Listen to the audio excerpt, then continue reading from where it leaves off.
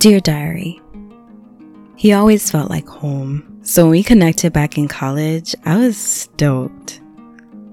I was naive then, so I didn't care enough about what he had going on, like the fact that he didn't care about his education and smoked cigarettes. Because at that point in my life, I hadn't received any advice, read enough books or articles on what red flags look like. So in my eyes, he was perfect. Until he wasn't. But you see, I didn't need any advice, articles, or books to tell me that he was wrong about this. This was red. Ruby, to be exact. And so I knew I had to end it. It was at a point when our passion for one another had boiled over enough, where we knew the talking stage was over. I was finally ready to be his girl.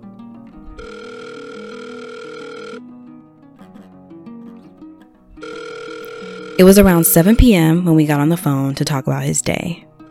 But you see, this wasn't just any ordinary day or ordinary talk. It was his birthday. I was so excited because I was finally ready to tell him that, I was ready to take it to the next step. There were many times before when he wanted us to become more, but I was scared. Not of him, but just scared to let someone in, for real. After the well wishes and compliments were received on his end, the line was silent. The silence was broken by, "So, I don't know how to tell you this, but I had sex with a girl in my apartment complex." "What do you mean?"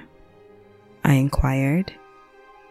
And like an avalanche, billows of words poured out of this man's mouth that pierced my heart. Cold was the expected temperature of our conversation after his testimony because I had heard everything I needed to. I knew I was mature that day, though, because I was so calm.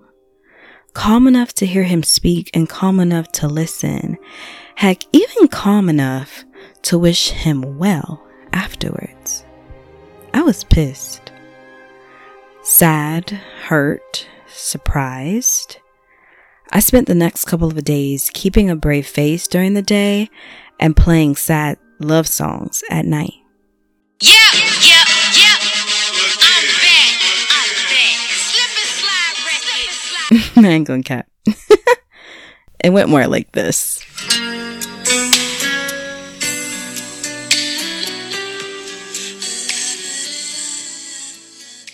Although it wasn't the last time we would speak or meet, it was the last time that my heart was available to him. Years would go by, but his memory didn't. The memory of us dancing in the park at night to his constant compliments of my looks. But none of that was enough to make me reach out. But he did. I can't remember if it was a call or a text, but he said what we were both thinking. I miss you. However, I wish his "I miss you" wasn't followed by this, but he said, "She's pregnant." The who didn't matter to me, but it was just clear enough to see that it wasn't me.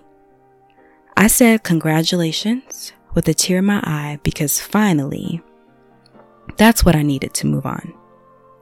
Never did I have the desire to be with someone who was going to be a father without me, so I knew this was my escape. My escape from the constant twists and turns of loving him and hating him. I knew my heart could finally catch a break. I thought that was the final goodbye, until it wasn't. Years later, he reached out wanting to know how I was doing.